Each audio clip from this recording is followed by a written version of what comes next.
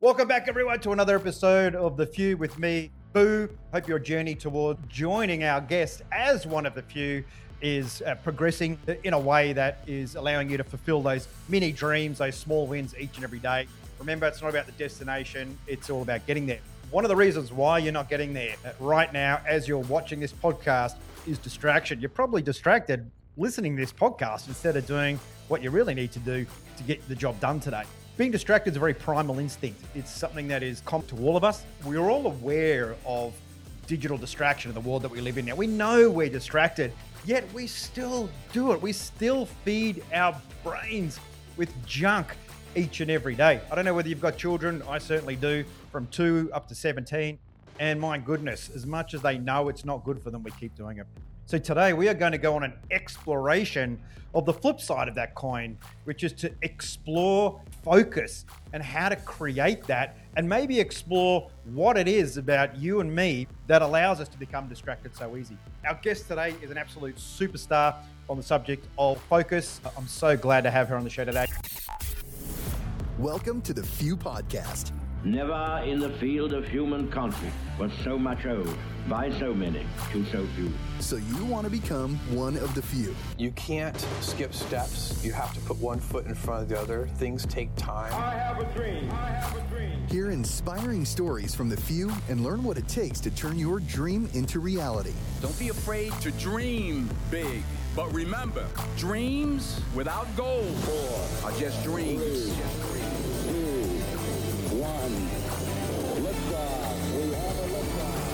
This is The Few with Boo. Katie Stoddart, thank you for joining me on The Few. Let's talk about focus. We know it's good for us. We know we should just sit down, get the job done. But what is it about being a human being that just stops us from focusing on things? Thank you so much, Boo, for the introduction. I guess the best place to start, why is it that we struggle with focus?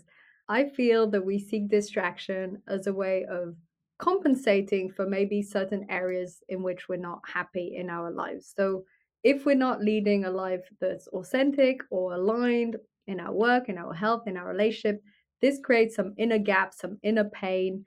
And as a compensation, we buffer with distractions, with food, with the phone, with Netflix, and we just do other things to avoid confronting this misalignment and gap within us.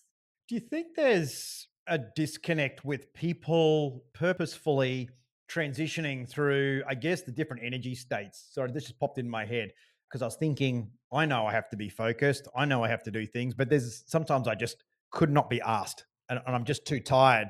But I think I fill my tiredness with scrolling or doing something that still engages my brain rather than relaxing. Is being distracted, I mean, I presume it's obviously a form of procrastination. Like, what are some of the drivers that really push us into that behavior, even though we know it's not a good thing to do? Yes, that's a good point. And I think to come back to also what I said just before about being distracted, linked to the fact we're not aligned, this is permanent distraction. This is for people who are constantly distracted or who are constantly almost addicted to their phone. That is as a form of buffering and compensation. But what you're talking about is really fatigue, maybe fatigue from decision making, maybe less willpower, and then we'll go to the easiest option. And I think what it is nowadays with technology, in particular, phone scrolling, social media, is the fact that there's a lot of novelty. So we get all that dopamine kick, but without having to make an effort. So, for instance, the difference between writing your own LinkedIn post versus scrolling other people's LinkedIn posts, writing your own will give you a dopamine kick because it's satisfying once you've done it, but it requires that extra effort, proactivity and thinking and a bit of the prefrontal cortex. But scrolling other people's gives you that dopamine kick faster without actually you making effort. But it's what I call junk dopamine. So it's fast dopamine, but it's not satisfying. You don't feel satisfied after scrolling half an hour on LinkedIn. But if you spend half an hour writing a really good post, you're happy with it, more of an effort, but you're satisfied. And I think this comparison could be applied to pretty much anything, which is slow dopamine, putting in the effort and then getting a result, and junk dopamine, bit of a kick on the moment, but then feels you a bit empty and you're a bit drained afterwards. So there's a lot of talk about those neurochemicals and around dopamine. But I guess like any sort of artificial trigger of dopamine, there tends to be some kind of down on the back of it. Is it true to say that if you are distracted through these digital means and you're consuming a lot of that junk dopamine, that there is a downside to that later? Yes, I mean, 1,000,000% yes, there's a downside. I think there's a downside in many different ways. One of the best ways I have read about it is in Mindful Self-Discipline by Giovanni Dienstmann, and I actually know him quite well, and we collaborate on projects. He's a great guy, and it's a great book. And what he speaks about is we build and maintain then that habit. So what I mean by this is every evening, if when you come home, the first thing you do is collapse on the couch and start scrolling your feed of whatever social media, then it builds that habit and every time it becomes easier. So what happens is then you then have less discipline and willpower, for instance, to get up and start cooking. So I think from a habit perspective, this is what happens. So you're strengthening those neural pathways, but then also your brain is getting used to having those high levels of dopamine quickly. And this is why so many people now say they struggle to read, because the difference between watching YouTube videos or looking at Instagram videos or sitting down and reading a book, one requires a lot more focus, a lot more effort for a slower drip of dopamine, great though it is. And the other one is fast dopamine. So then people struggle to go from this fast paced way of thinking to a more slow paced yet more rewarding long term. And this is why they talk about dopamine detox, doing less of those high dopamine activities so your brain can get used to putting in the hard work and the focus for a longer period of time. This is a good point. Can we drill down into that a little bit? What does a dopamine detox look like pragmatically? Time, actions, like what are you doing in that to achieve that, I guess, disconnect from those habits? You'd look at the activities and maybe you quote unquote overindulge in that are fast dopamine. So that tends to be tech related. So it would be things technically like social media, YouTube, could also be obviously Netflix, all the things that are fast and intense. But it can also be things like alcohol is very high dopamine, sugar is very high, processed food in general. So it's not just tech, but it's all the things that give you that instant dopamine boost but don't really add that much to your life, really. Like small doses, maybe, but not that much. And so, what you do is you'd eliminate all of them, and maybe for a day, a weekend, a week, it depends, and then see what happens. See if you're able to focus better, if you're not checking your emails every 5 minutes, or if your phone is in plane mode in another room, see the tendency you have to want to maybe pick up the phone every 5 minutes and refrain from doing it, etc., etc. What happens when you do dopamine detox? Several things happen. First of all, you gain huge awareness to how hooked you are to certain things. You might realize, wow, I'm always reaching for the phone, or I come home in the evening and I almost can't stand not to watch Netflix, etc., etc. You get agitated. You actually have that sense of agitation that you have to do it. Yes, that's the brain saying, "I want my kick and I'm not getting it." And that frustration comes from that dopamine not coming or being rewarded in the way you expected. So awareness really goes up. That's one thing. Then you start to rewire some of your behaviors. If for a whole week or a whole month you hardly use your phone or you don't watch Netflix or you stop a social media, after a couple of weeks, you don't think about it as much. So that also happens. And then a third thing that will happen is your focus and your self discipline will go up because you're not constantly doing the fast and easy things. Your brain will get used to, oh, okay, this is what it's like to single task. Multitasking would also be something you would cut out in your dopamine detox. So you'd get used to single tasking and doing the deep work and being focused and building that discipline. And yes, those are two, three things that would happen after dopamine detox or during. I was reading some statistics recently where consuming about 16 episodes of Netflix TV per day in zero value add information, and this new emerging concept of the forget curve where we're forgetting 90% of what we consume within 7 days. Is there a different pattern of learning or different states of information where you've got information that's effectively noise that passes through the brain and information that sticks? I imagine, there are different techniques to make that or convert that information into knowledge and knowledge into wisdom. That's a really good, interesting point. I think to make information stick, then it needs to be associated with quite high emotions. And then I think if we actually use it not long after we remember it. So, for instance, let's say with a book you were reading that you want to remember, you would feel quite excited about some of the concepts, for instance, that would make it stick. And if the next day you mentioned it on the podcast or spoke with a friend about it, then it would stick. So I feel the only way to really make information stick is through repetition. So you just repeat and repeat. And that can be whether you write an article about it, or you journal about it, or you tell a friend. That's the only way I know of to really make information stick. You repeat it, or you just repeat it in your head. Wow, this is such an interesting fact. Wow, that's such a great quote. And you just keep repeating it. And after the 10th or 12th time, suddenly you say it out loud, and because it's a quote that really speaks to you. Yeah, and it's interesting, isn't it? Because we all know in a structured learning environment, school, college, university, vocational training, adult learning, that we have to consume and write and examine our knowledge, but everything else in life, we just don't apply the same simple techniques to. And we wonder why, we don't grow as people. We had a good conversation earlier about people using distraction as a band-aid for emotional pain. So what does that look like? It probably looks something along the lines of, wow, I really should get into running. This is so important. Plus, the doctor has said, all the friends, oh, wow, this is so important. And then you're there on the couch. And so you grab your phone because your brain is kind of feeling guilty and you sort of think you should do it, but maybe it's out of your comfort zone, or you haven't done it in a long time, or you're afraid of failing. And so you don't. Now, this could be running, it could be relationship, it could be your work. Wow, I really want to start my own business. Maybe every day someone goes to work and thinks, wow, wouldn't it be good? And knows exactly what they want to do, but then they don't. And instead, they just dive into their work, almost become workaholics, answer a ton of emails, keep busy, keep busy, keep busy. And this is actually why I named my company the Focus Bee, because I realized that is busy bee. They're all busy. And it's great to be hardworking, and it's great to be a high performer, and it's great to have great results, but not just busy, not just doing work for the sake of doing work, to just do all these little urgent things, because then that's the same as being chronically distracted. But a lot of people say to me, and the business owners, successful people, they're that way because they work hard. They do 18 hours a day. They're from the minute they wake up to the minute they go to sleep, and what they dream about is what they do. Their identity and their business is all one and the same.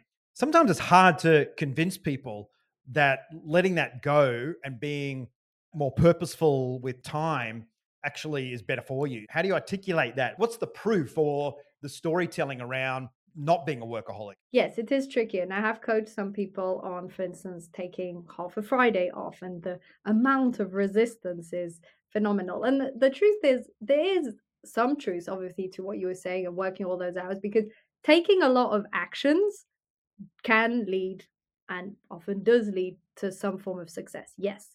Now, the thing is, which actions, and is it best to do a ton of tiny actions one after the next and just grind, or is it best to just pause, see what works best, and just do that one big action, right? So that's the debate. I think the way I often, well, there's different ways of looking at it, but one of them is that we are more productive with breaks, and there's a lot of studies on this, and there's a whole ultradian rhythm, and it's the way our brain works. And then we're far more effective in doing deep work and single tasking after even just a 10-minute break. That's one thing on a sort of daily basis. And on a more weekly, monthly, yearly basis, I feel that it needs to be that balance between the reflection and the action. And if we don't pause and reflect, we might end up still, quote unquote, successful, but maybe we're not enjoying it that much anymore. Maybe we've taken on some clients where it's not such a good fit, but we're not pausing and we're not reflecting which direction we want to go into. So we just continue. I mean, I think it's even Bill Gates, right? That takes a week off every year, something like that, to do a full week reflection. And I think more than a week a year. I mean, good if he gets a week a year, but I think proper weekends, totally disconnect. Maybe you walk in nature and you suddenly realize, why, I really want to do this with my podcast, or this in my business, or this moving forward, or reach out to that person. But if we don't have that space, we don't get those insights. And I think it also comes down to balancing the nervous system. So if we're always in sympathetic nervous system, which most of us tend to be, and if we, on top of that in the evening, spend time on our phone and Netflix, etc., that's still in the sympathetic nervous system, then our brain can't really function as effectively than if we're in action mode And in rest, recuperation, parasympathetic, relaxing, and also space for the epiphanies to happen. They happen in that space. And through those epiphanies, you can get the best results in your business. So it's that balance, really. So talk through those because I've heard this language before: the sympathetic, the parasympathetic, and I know when people start to on their growth journey, they start to be exposed to this terminology. But what does it all mean exactly? Okay, so there's basically the two modes of the nervous system, and one of them is the sympathetic, which is action. It's taking action, it's being in movement, and the other one is the parasympathetic, which is resting, the rest, digest side. And I once heard this mentor or an entrepreneur asking, actually, what is a successful entrepreneur? Like, what's the definition? And so everyone thinks and says, maybe money or this or results. And then she said, a successful entrepreneur is someone who has a balanced nervous system. I thought, wow, okay. But what she means is, and this is so true, it means that if I just click my fingers, you can go into action mode. Let's say you're having a lunch break, you relax, and then someone goes, okay, we've got a call, can you answer? And you straight away responsive, you're calm, you compose, you can go into action mode instantly. That's switching on your sympathetic nervous system. But in the same way, well, most entrepreneurs don't manage as much. You can shut down your computer, it's the end of the day, and go and relax and go for a meal with friends and not think about work. And if you're able to, on command, switch on and switch off your nervous system, this actually means, or it's a proof, maybe, that your nervous system is well balanced, this ability to switch from one aspect to the other at will. And if it's not well balanced, this leads to always being in sympathetic mode, always being in action mode, maybe not falling asleep because you've got all those thoughts in your mind nonstop, which long term can lead maybe to burnout. Or on the other side, which is rarer as entrepreneurs, but could happen, this inability to stop moving. Just like, oh, I can't be bothered today, I'm not motivated. And you just want to just walk around, do your own thing, and you can't be bothered to take any actions. And then you're just almost overly relaxed. That's more rare. But so either of those scenarios, we just don't have as much of a balanced nervous system. We're really a quasi sympathetic where we're neither.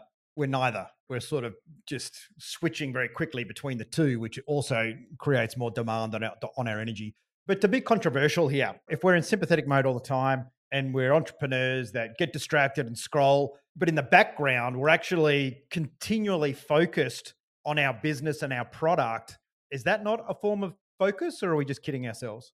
That's a form of focus, but it might not be what long term supports best well-being and high performance, because often we benefit most from fully switching off and then coming back. And if we're always on, yes, we can drive, we can push, we can have ideas, we can make progress, but it's maybe not what's best for our own inner well-being and high performance in the long run. So you have a concept around the focus B. You've written a book. You've got a few key characters in there: the Tea Party, the Chess Master. I mean, what does focus look like to Katie? What is your, I guess, journey for people who are seeking to rebalance, to be more focused? Just looking at some of the research, I think it was a Japanese study a couple of years ago around getting your mental state into the zone, and they were sort of articulating as about 26 minutes for a normal person and about 20 minutes for an athlete. But to actually get focused I'm asking you two questions here. So let's answer this one first. Hi, it's Boo here. If you're enjoying these episodes of The Few, please show your support by leaving a review. It costs you nothing, and the more reviews we have, the better guests we can reach out and bring onto the show to help you close the gap between what you want and where you are today even faster, and help you on your journey to become one of the few too. Getting into a state of mental focus is not something that's just click my fingers, I want to be focused, is it? No, but it does help when you set the intention. So how long does it take? Depends. I think it really just depends on the day and how much you've trained it. The way I go about it, it's pretty straightforward. When I start my day, I write my 1 to 3 main outcomes for the day, and I like to begin the day instantly with that main task without checking emails, etc. Most important task. And then I just do that task. And so sometimes, let's say it's preparing my next presentation for a keynote, for example, then sometimes I'm almost instantly focused. Sometimes I'm like, oh yeah, I've been thinking about this topic. I have a few ideas. I've done something a bit similar, but it's different. Oh, let me look at my slides from last time. Boom, boom, and within 2-3 minutes, I'm super focused. Other days, I'm human and I think, wow, I really can't be bothered. Maybe I could do this instead. What am I going to talk about? Oh, I spoke about that last time, but I'm not feeling inspired. This is kind of a bit of a different twist, etc., etc. All that mental dialogue. Then the temptation to do something else is huge. Most days I stick with the task unless I literally feel somehow like the moment is off, that I know within a day or two it'll be the right moment. And then I do it within a day or two. I don't procrastinate for a million years. So mostly I do stick with it though. And then I think what you said, maybe 15 to 20 minutes, it really is this sort of grind at the beginning. It's like, oh, okay, let me look again, let me start, let me write a few bullet points and think about it a bit. And then suddenly I get in the flow. And what's quite funny is I remember this one time, not that long ago, maybe 2 weeks ago, where I really didn't feel inspired. I almost thought, no, okay, I'll be another day. I'm just not feeling it. And I thought, no, no, come on, I've got 2 hours now. This is the right moment to do it. Let's do it. And then I was really in flow and I really enjoyed it. And I thought, wow, that's interesting. We can pivot it around. But the trick is not to do something else. Like if you do this, like it's like not even opening the email because then that's it. Then it's a rabbit hole. Then you start doing something else. Then it's like, oh, well, I only have half an hour left till I have calls, etc. There's no point. And then, that's that. So it's really just sticking with it. Yeah, I mean, I'm too tired to exercise, but then you go and you exercise, and within 10, 15 minutes, you're not too tired anymore, right? So you talk about short-term focus, long-term focus, selective focus. What is the difference? And to get yourself into those states, I'll come back to the book in a minute. I guess what's the buy-in and why have both? Why not just have focus and not focused? I mean, why not? But okay, so short-term focus is the ability to be focused on what you're doing right now, like us having the interview, like you asking the questions or me answering them. And not being here and pretending that I'm on, I'm listening to you at the same time, looking at my calendar, right? Yeah, that would be tricky, especially for something like an interview. Generally, it's quite a full focus. So, yeah, that's short term focus. Then, long term focus is having that clarity on your goals and your direction. So, for instance, in your case, it'd be like having the few podcasts because you want to contribute and help other people to grow and thrive in their life and their work. That's your long term focus, for instance. And this short term focus contributes to your long term focus.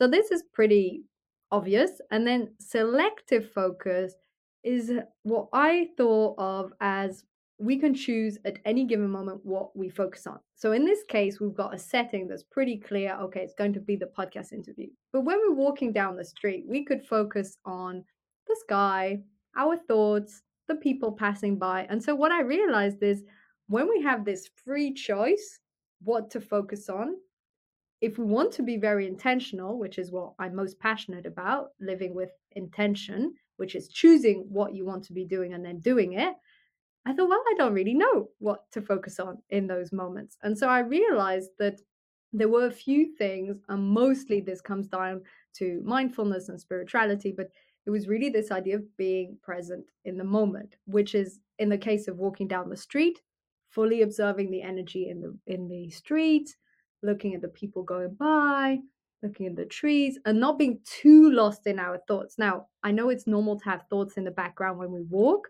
but I feel that sometimes they dominate and you just don't remember the entire walk. And that's fine if that's how people want to live and walk. But what I realized is that personally, when I did this, especially on a hike or a really nice walk in nature, I sort of felt that I hadn't even walked. I mean, I could feel it in my legs, but my mind was on the whole time, sometimes reciting a speech or thinking of my marketing strategy. And I arrived back home, be like, yeah, I vaguely remember looking at the sea. Yeah, there were some trees. And so I thought, okay, if we can be a bit more present, that would be nice. And that's what I call selective focus. I find it really hard. I'll go for a walk or run or some exercise and get out because I know it's the right thing to do. But the minute I start, I'm just hurrying for it to be over so I can get on with something else that I need to do. Sometimes all these best intentions things are great, but I'll be halfway through my walk and I'll be for half an hour and I will still feel like that. I will find the whole thing annoying because it's getting in the way. So what do we do about that? We have these conversations around, you're tired, go and exercise, and you're 30 minutes in and you're still tired and you still hate it. Because I think sometimes when we're in a space where we help people is we only have, 45 minutes to talk. So we talk about some intentional things, but it doesn't always work, right? it doesn't always kick in. You might have the best of intentions to not use your phone, but you still use it. So how important is it to also forgive yourself and to give yourself permission to try some of these things and maybe they don't work? Where does that fit into the whole? How do you know when you've had an intention that for whatever reason you are unable to fulfill and sticking with it? Yes, I think compassion is super important. And I think the more compassion we have, the easier it is actually to stick to a lot of these things because often some of our goals or ambitions or habits we want to do come from a place of feeling we're not enough. So we think, oh, if I do this, or if I become hyper sportive or have a 7-figure business or whatever it is, then I'm worthy. And so we aim for all these things because we feel a lack. And the second we start to apply a lot more compassion to ourselves, we realize, hey, it's nice if I do all these things and it's good for my health or it's fun, but I don't have to fill this inner gap. So I think having that compassion is huge, but equally the discipline. So it's both the compassion and the discipline. And so it's a constant balance. I have it all the time. I often think if it really doesn't feel aligned one day to exercise, I won't because I have in the past exercised and then gotten sick because sometimes your body is saying, hey, now's not the moment. And then you add that extra cortisol and then you get sick for a week. Not worth it. But also the example of what you were saying of getting yourself to exercise, I had that on Saturday and there I could just tell it was laziness. It wasn't just laziness. I was super hungry and it's very hard to exercise when I'm super hungry. Anyway, I still went because I want to be disciplined and I wanted to go for a run. And so I went and it was so sunny and it was beautiful. And I thought, it's always worth being disciplined if you're not being crazy, right? If you're not really not. So there's a difference between I'm lazy, I can't be bothered, or it's kind of hard for me to exercise when I'm like super hungry. But then I ate and it was all good. Versus, okay, this is really not feeling good right now. I'm not sure why, but I can just sense like my body is just saying no. And they feel differently. It's hard at first because we lie to ourselves and we say that the laziness is it doesn't feel right. But when you really start to be honest, you're like, this is lazy, this is it doesn't feel right, and they're different. And I guess it's better off being in the state to make that decision. If you start exercising and it's literally like my body's saying no, then stop rather than make the decision beforehand or start writing. And if you're just not getting in the zone within 15, 20 minutes, yeah. And I think you're right. I think distraction is the perfect excuse for everything because I don't know, there's something about it, isn't there? The brain just accepts that function of work as a tick in the box. And hey, I'm busy up here. I'm shuffling. My neurons are firing. I'm shuffling thought worms everywhere. I'm busy up here.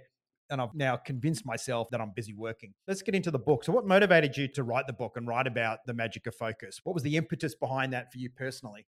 Well, as you can tell, I'm pretty passionate about this topic. And then I explored it. And I think most of the time when we write a book, I'd be curious to hear other people's thoughts on it.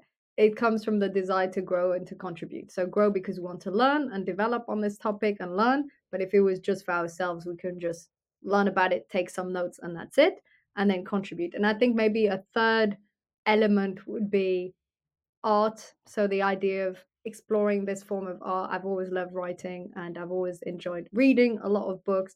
So I think from that there was also yeah, more creative aspect. I feel I was reading at the time The Artist's Way by Julia Cameron, and that helped me a lot. And so there was a bit of an exploration of what is creativity, what boundaries can I push, how comfortable can I be with this inner self-doubt, chronic inner self-doubt. I think writing a book was probably one of the hardest things I've done in my business in terms of coping with that voice telling you it's not good.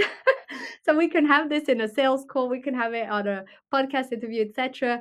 I had it daily when I wrote, and I think that was the journey that I was meant to have and that helped.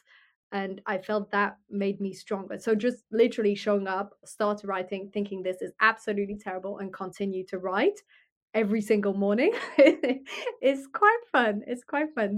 The artist way really, really helped. And then yes, and then I guess being able to accept that you're not Tolstoy, which is hard because I love Tolstoy, and accept that maybe you're not going to be, the world literary person, but you're still producing something and you still have something to say. This is very hard for people. I think mostly perfectionists who have these high standards of in an area or another. And then if they can't meet it, they prefer not to do it at all. I don't have it in that many areas, but I definitely had it in writing. This tendency of, wow, if it can't be absolute genius, then might as well chuck it. And then I learned to not think that way. So it was a big mindset growth. And then it's just been great contributing and sharing it with people and getting feedback from people. And yes, it's been fun. So tell us a little bit about the characters in the book. The characters. Well, the main character is the reader because I speak about it in the second person because I like the idea of taking the reader on an adventure and going through the jungle. Then mostly the reader has maybe some flashback and memories and insights. And it's more in the third part that he meets the tea party and the chess master. And I think the reason I came up with those characters, obviously there's a big Alice in Wonderland reference. That's because I love Alice in Wonderland, but also this idea of falling down the rabbit hole, of always being busy, of getting caught up. That was my vision for living life on autopilot, this falling down the rabbit hole.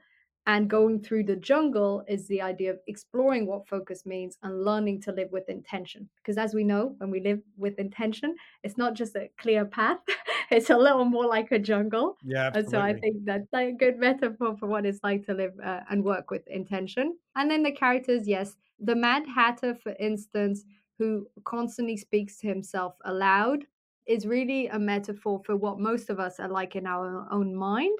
And I just wanted to highlight this is kind of what we're doing all the time. It's okay, but maybe we can turn down the volume and focus on life, presence, other people, and not be too caught up in our own minds all the time. I know that there's new phenomenons now like VAST and variable attention syndromes, and ADHD medication is 5 times more prescribed than any other point in time. If you had 3 things to hang your hat on, right? And I want to look at it at 2 different levels. The first one is as a teenager or in the more formative stages, would there be sort of 3 tips that you would offer someone to get their levels of focus up? And then what would that look like again for somebody that's established, they have their qualification, they're in the grind? Let's start, the formative kind of ages. What are 3 things people can really hang their hat on to improve their focus and deep work?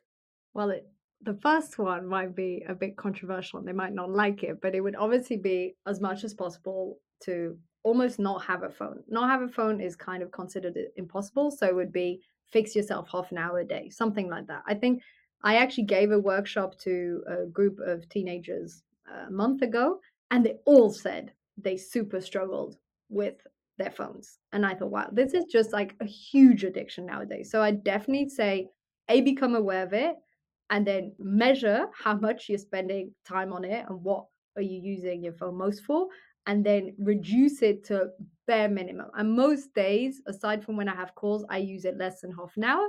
WhatsApp, photos, Google Maps. That's it. Don't have Instagram, don't do it. And I don't do my LinkedIn and emails on my phone, etc. That just makes for a way healthier environment and space. So I'd say obviously the phone. Then the second thing I'd say is to only do one thing at a time. This works also for adults. So single tasking, which again, if you're not using your phone and you're not doing a lot of different things on the computer as a teenager, probably you would single task. I mean, if you're learning a class, you just learn that class. So that would work quite well. And then I'd say meditation. I actually so one of the teenagers that I spoke to a month ago said he really worked on focus. He had a real focus problem. So he said maybe ADHD, but he was very focused. And he said that he'd been meditating and he hadn't been using his phone as much, and that he had practiced, which I also think is really good, being in a queue, being on the train, wherever it is, and just not checking the phone.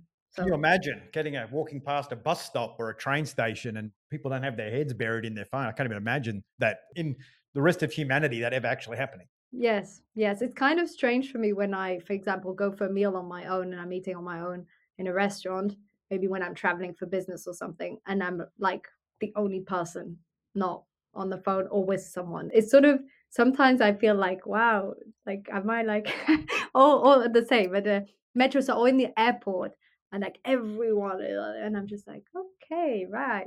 It makes you feel a bit strange. I think people are intimidated by going down to a restaurant when they're traveling or sitting by themselves. I think that in itself is a terrifying prospect for a lot of people.